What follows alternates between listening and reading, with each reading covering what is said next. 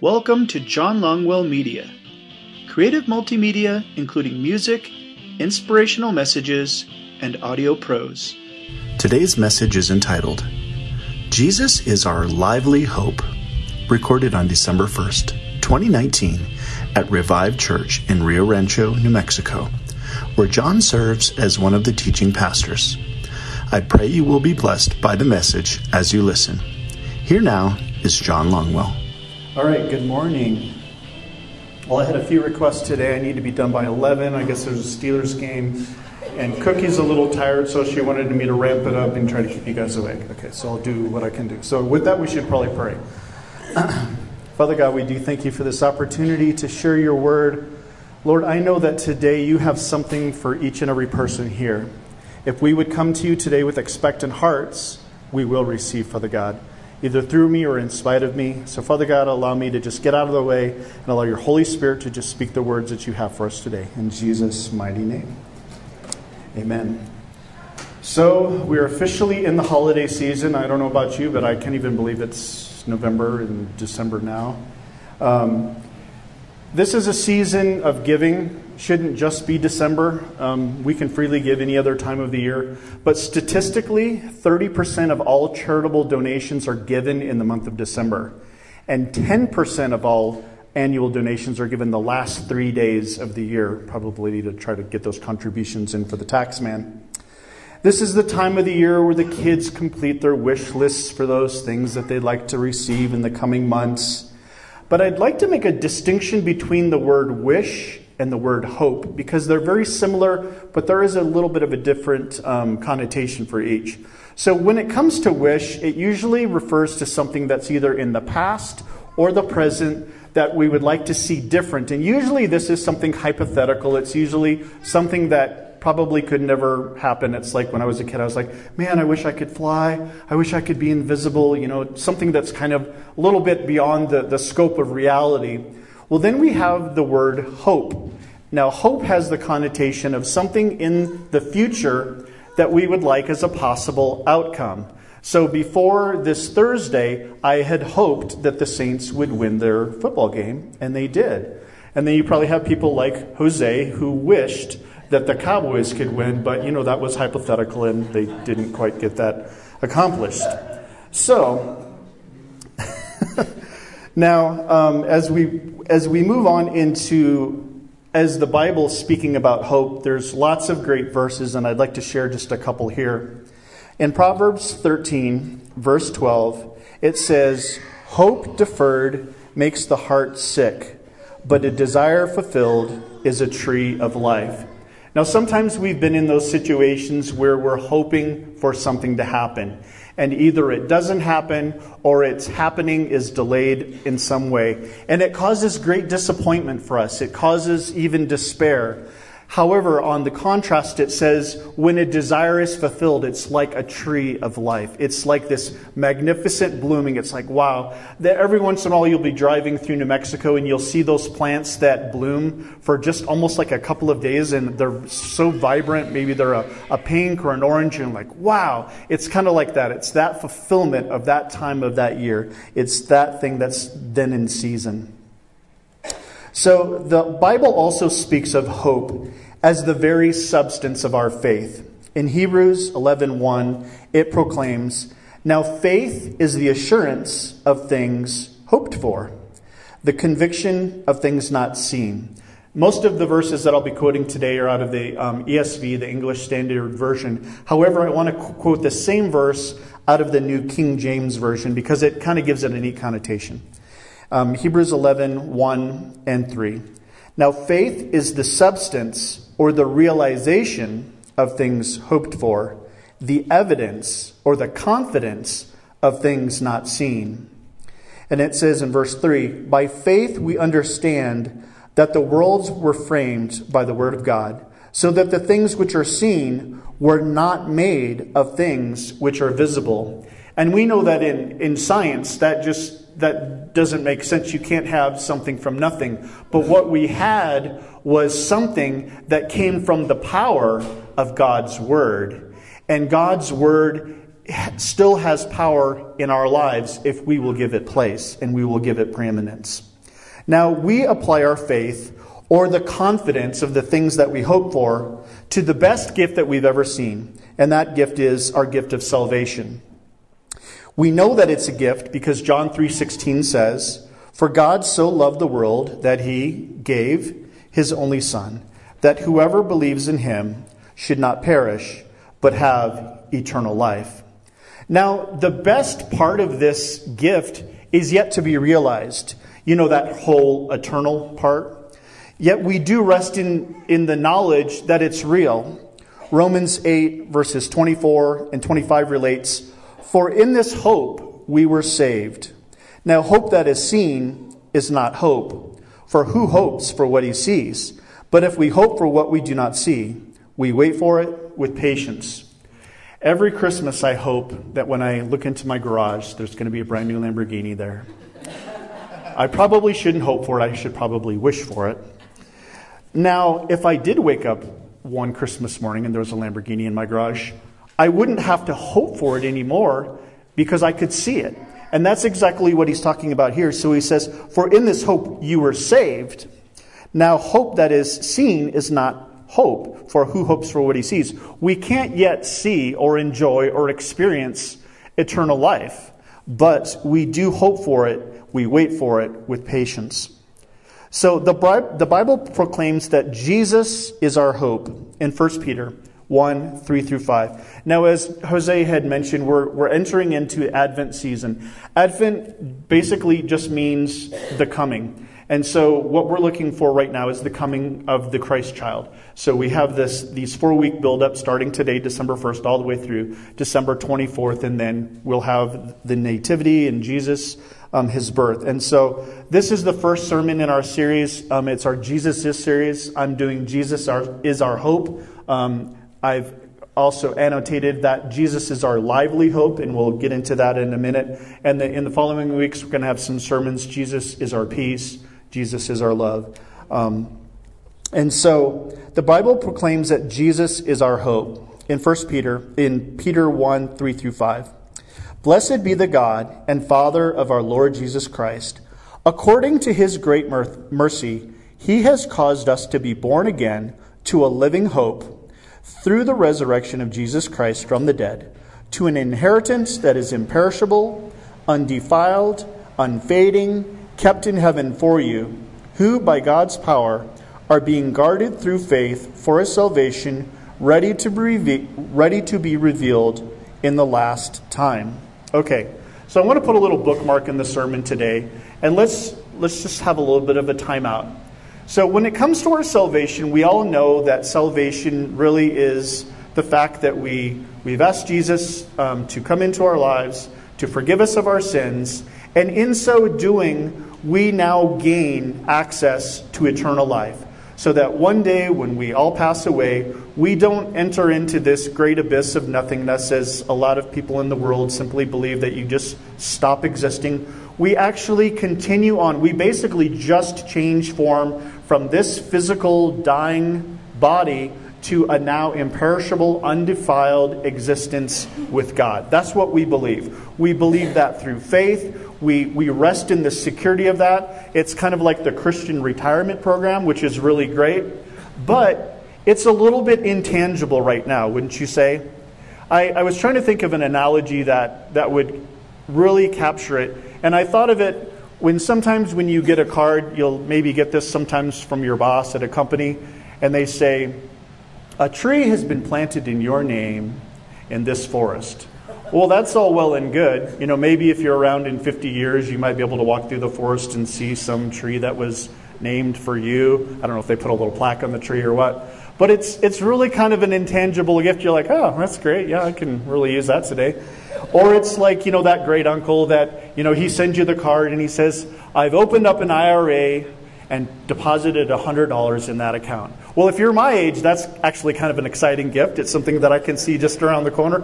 But if you were an 8 or 10-year-old kid, You're like, what's an IRA? What's an IRA, Mom? That has no value to you whatsoever. So, and in a way, eternal life is a bit like that right now because we know that we have it, but it's not something that we can really tangibly see or enjoy. And I mean no disrespect against eternal life. And so what we need to do now is we need to find the tangible part of that salvation gift that applies to the life that we live in the here and in the now. And as we read that verse in 1 Peter, it says that Jesus is our living hope. And what's really interesting is that word living is actually better translated lively. And when you think of the word lively, you think of like, a kind of a cool rockin' party where there's good music and great food and some drinks and things like that. It basically means something that's exciting, something that you would be eager or expectant to be a part of. And so Jesus is our lively hope because the expectation conveyed here is one of eagerness and confidence about what is to come. Literally, like an excited child waking up on Christmas morning to behold all of the things that they have been waiting in anticipation to enjoy. This hope is meant to energize our lives today in the midst of our trials and our struggles that we are currently facing. You see, when the Apostle Paul wrote Peter this little letter, he was actually writing to the persecuted Christians in Asia Minor, which is current-day Turkey. He was encouraging them that through their living hope of Jesus, their future would be secure, regardless of the problems that they were encountering in their day. It helped to provide perspective. And as we go in that same vein, we read verses like 2 Corinthians 4, verse 17, that says, "For this light, momentary affliction is preparing for us an eternal weight of glory beyond all comparison." He's saying that the things that are going on now don't even hold a candle to the glory that is being stored up for you, ready to be revealed in those end days. And Romans 8:18 shares a similar thought. It says, "For I consider that the sufferings of this present time are not worthy to be compared with the glory which shall be revealed in us." Okay, John, that's all good and great. But you're still speaking about things that are in the future. How does that affect my circumstances right now? If you guys have your Bibles, I'd like you to turn here, Romans chapter 5, verses 2 through 5. And make this a mental note for your struggles, because this is, if there's any verse in the Bible that provides a recipe for us to overcome, it's this little bit of scripture right here, Romans 5, verses 2 through 5. And I'm going to read the whole thing and then we're going to break it down. It says in verse 2, "Through him we have also obtained access by faith into this grace in which we stand. And we rejoice in hope of the glory of God. Not only that, but we rejoice in our sufferings, knowing that sufferings produces endurance, and endurance produces character, and character produces hope. And hope does not put us to shame, because God's love has been poured into our hearts through the Holy Spirit who has been given to us." Now this verse actually shows us how to unlock the full power of this lively hope. We begin in Romans 5:2. "Through him we have also obtained access by faith into this grace in which we stand." So let's go back to that card that said, "A tree has been planted for you in this forest." Now let's see that behind that card, that little message card, there's like a little pocket. And you reach in there and you pull out 10 $100 bills. Wow, this gift just took on a new life, a new meaning. Now you're excited. Now you think about all of the things that you can use that $1,000 for. It's like, wow, I can actually make rent this month. I may even be able to buy some healthy food instead of just all of the $3 junk food that I've been living on for the last 3 weeks. You begin to see now this has some tangible resourcing to the life in which you live right now.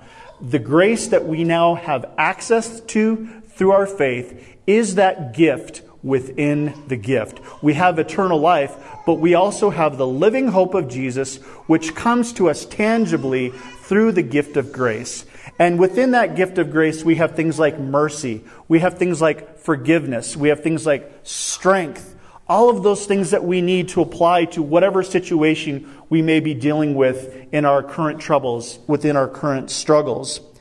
And you see, this great grace that we have access to provides us the resourcing to overcome our suffering. Now, when you're sick, like I've been sick before, like, you have that kind of vague, I don't know if it's the flu, I don't know if it's strep, it's just those same symptoms. Sore throat, congestion, runny nose, all that kind of stuff. We get it every year, kind of cycles through my house 2 or 3 times a year. And there's always that turning point in the illness where it's like, okay, on this, maybe the 5th or the 6th day, okay, maybe my nose isn't quite as runny, or maybe my throat isn't quite as scratchy. And then you feel a little bit of relief. You're like, okay, I'm coming out of this. You kind of, at the beginning times, you're just like, all you want to do is just lay in bed and drink the hot liquids and stuff. But when you get to that point, of that turning point, you start to feel just a little bit better, and you know that you can get back to full strength. The resourcing that we have in Christ during our sufferings provides us that kind of tangible relief for the things that we're dealing with. There's certain situations that we run into where, maybe your budget, you're always living kind of like right on the edge. It's like, I know that I'm kind of at capacity, and as long as we don't have any big expenditures this month, we know that we'll be able to pay our bills. But in that faith, even when you do have those things come up, doesn't God always provide? It's like, oh wow, I got this rebate check that I wasn't anticipating. Or you find the ability to, you get a special deal on the groceries. It's a 2-for-1, so groceries cost you $40 less. God always has a way in His economy of providing for our needs when we look to Him. And so that's what God is saying. When we look to Him during our times of suffering, then we begin to get this outlook, which then lends itself to the very next verse in Romans 2:3. It says, not only that, but we rejoice in our sufferings, knowing that sufferings produces endurance. So we have 2 responses here. We have the ability to rejoice when we see these troubles coming, which isn't a rational response. You don't just look, at something of trouble. In fact, you kind of know those people that are a little troublesome, and you're like, yeah, I don't know if I really want them coming over, because you kind of know what you're going to expect. You don't invite those things into where you live, into your abode. But God says you can't avoid them either. And so, sometimes we think that by getting out of one relationship, we're going to escape all of those things that we left behind. But sometimes we take those things with us into whatever relationships, or even into a new job. It's like, oh, my job is horrible and my boss is difficult. And then you come to a new job and you're like, oh man, this new boss is difficult too. Oh, wait a minute, maybe that's me. There's certain things that we need to acknowledge that maybe aren't just outside of us, that are part of that which we bring. And God is saying, I've given you the resourcing and the ability to overcome that. And you can set that as your mindset. And as we continually overcome those things, we begin to build this endurance. And endurance is basically just the ability to overcome the next challenge. And as we continue to apply this enduring, triumphant confidence to future battles, this demeanor becomes a part of our personality. And in Romans 2:4, it proclaims, and endurance produces character. So basically what character is it's just a personality trait that's been proven over time. As you continue to look at the sufferings that come your way and go, okay, that's all right. God is going to provide whatever that is. You endure that. You overcome that. That becomes a consistent part of how you live your life. That becomes a part of your character, a part of your demeanor. And then what does it become? It becomes a part of your confidence. And we're going to see the outcome right here. It says in Romans 2:4, and character produces hope, and hope does not put us to shame. There's another version that says, and hope does not disappoint, because God's love has been poured into our hearts through the Holy Spirit who has been given to us. So basically, this is how we're able to have this lively or this excited, this eager, confident hope. Because we're looking at the beginning of that cycle, that struggle cycle, that trial, the challenges, whatever you want to call it, we all experience it in our own ways. And not that we're going looking for it, but what it just means is when it comes along, you don't have to shrink back from it, because you can rest in the knowledge that there will be resourcing for you. You can confidently say, my God is the supplier of all my needs according to His grace, His riches, and His mercy. In fact, there's a verse in Corinthians that says that we will have all things at all times so that we may abound in every good work. God isn't just about giving us the ability to subsist, but the ability to overcome. And within that, that's how we get this level of excited hope. So now we see that hope is no longer intangible and beyond our grasp, because the gift of grace that accompanies eternal salvation has been made real through the very struggles of our life and bolstered our faith and hope on the other side of those struggles. So I would like us to now look at some verses that maybe people have shared with you when you're going through your struggles. And I'll be honest, I've heard people tell me these verses when I'm struggling, and they just read to me like a bumper sticker. It's like, okay, great. But when you look at these verses of hope through the struggle cycle and God's ability to provide for us within that, you will see hope in a brand new light.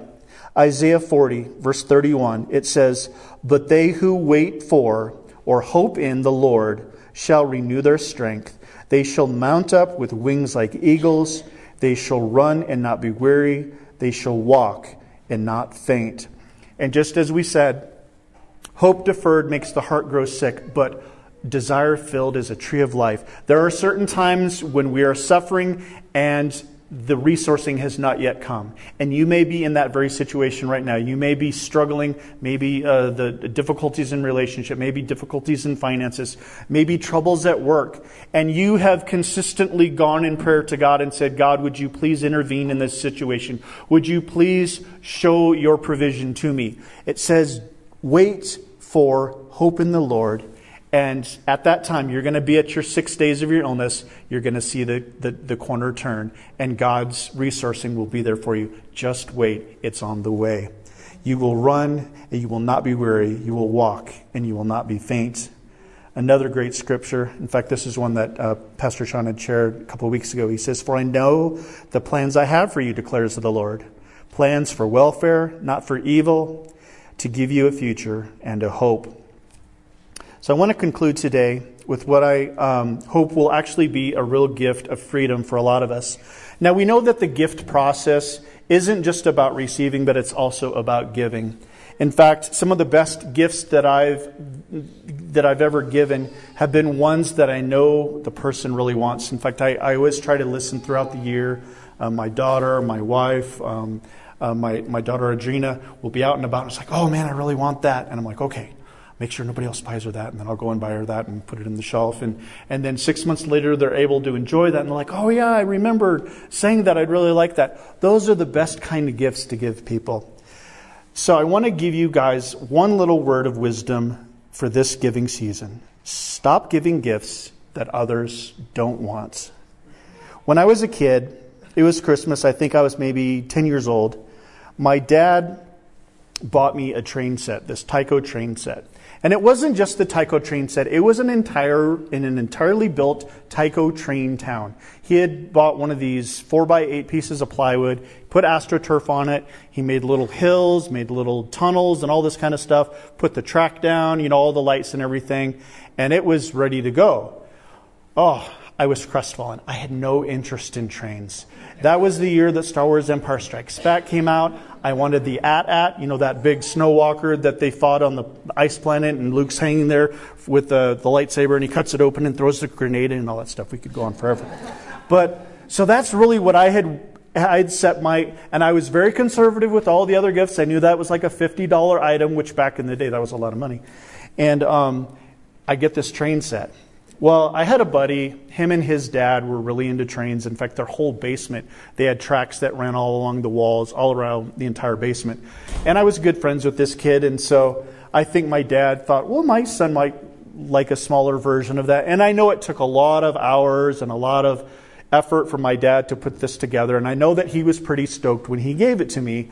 And so I tried to put my best face on it, where inside I'm like, oh, I'm not going to get anything other than this big, huge gift. And I didn't. So I didn't mean to be the ungrateful child, but I had no desire to play with the train set, which didn't impede my dad at all. Every time I got home from school, he was down there with the train set. So anyway, so I share this because God's gifts to others, we know, is the gift of eternal salvation. And we know that we as believers are called to evangelize.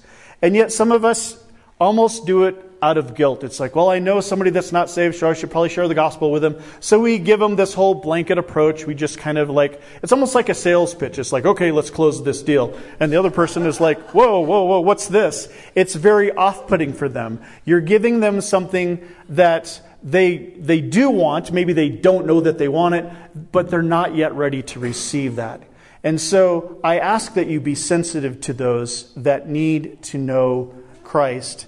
And sometimes the very best gift that you can give them is you. Because in Matthew chapter 28, verse 19, when Jesus is about ready to ascend into heaven, he tells his disciples, "Go therefore and make disciples of all nations, baptizing them in the name of the Father and the Son and of the Holy Spirit." You see, making disciples involves the same process Jesus did with his followers. He befriended them, he spent time with them, he got to know them. Now, I've got a couple of friends that I've gotten to know over the last 2 or 3 years, and they're very. It's no problem to understand what side of Christianity they stand on. They don't go to church, they don't subscribe to church at all, but they don't hate me. So that's at least 1 foot in that camp to provide access to them, to God, to the Holy Spirit. And they've been going through some difficult times. They had a loved one that passed away right before Thanksgiving. And I've had some loved ones that have passed away in the last years. And I just reached out to them, just, let them know that they were in my thoughts and in my prayers. And it's been very interesting. They've never once said, "Don't pray for me." They've never rejected me outright and said, "No, I don't want you to pray to that invisible, phony God that you believe in." They've never said that at all. What's interesting is they go through their suffering cycle. I can walk beside them and share the strength that I've drawn as I've gone through my suffering cycle. I can show them how I've been able to endure. I can show them how my character has changed through overcoming those different kinds of things in my life. And in the end, I can share with them why it is that I'm excited, that I have hope right now. And in that same way, the hope that I have can be then translated to them to the eternal gift of salvation. And there will become a time when I believe that I can, and maybe it won't be me, maybe it will be someone else. Maybe I'm just a step along that journey that they can then look back and say, there was a believer that I knew that helped me to get to where I am today. And if I can be a part of that process, I am just as happy as I am giving them that gift that maybe they don't want and they're not yet ready to receive. And so, as we conclude today, I just want to challenge us to, 1, fully utilize the gift that you've been given with your eternal salvation.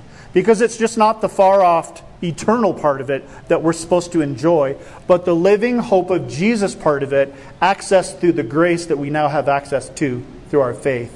And also, give the gift of that eternal salvation in whichever stage it's applicable to those around you that God has given you influence. So let's pray. Father God, we thank you so much for the season that we're entering into. We're excited to be able to celebrate your birth and all that comes with it, the advent of Nativity and Christmas. Lord, we know that the month of December is the month of giving for a lot of people, but we pray, Father God, that we would remember that we can give all throughout the year, that you would keep our hearts fertile to the areas that you would have us to sow into and invest in others' lives. Help us to fully utilize the gift of salvation. Help us to use the resources of your grace.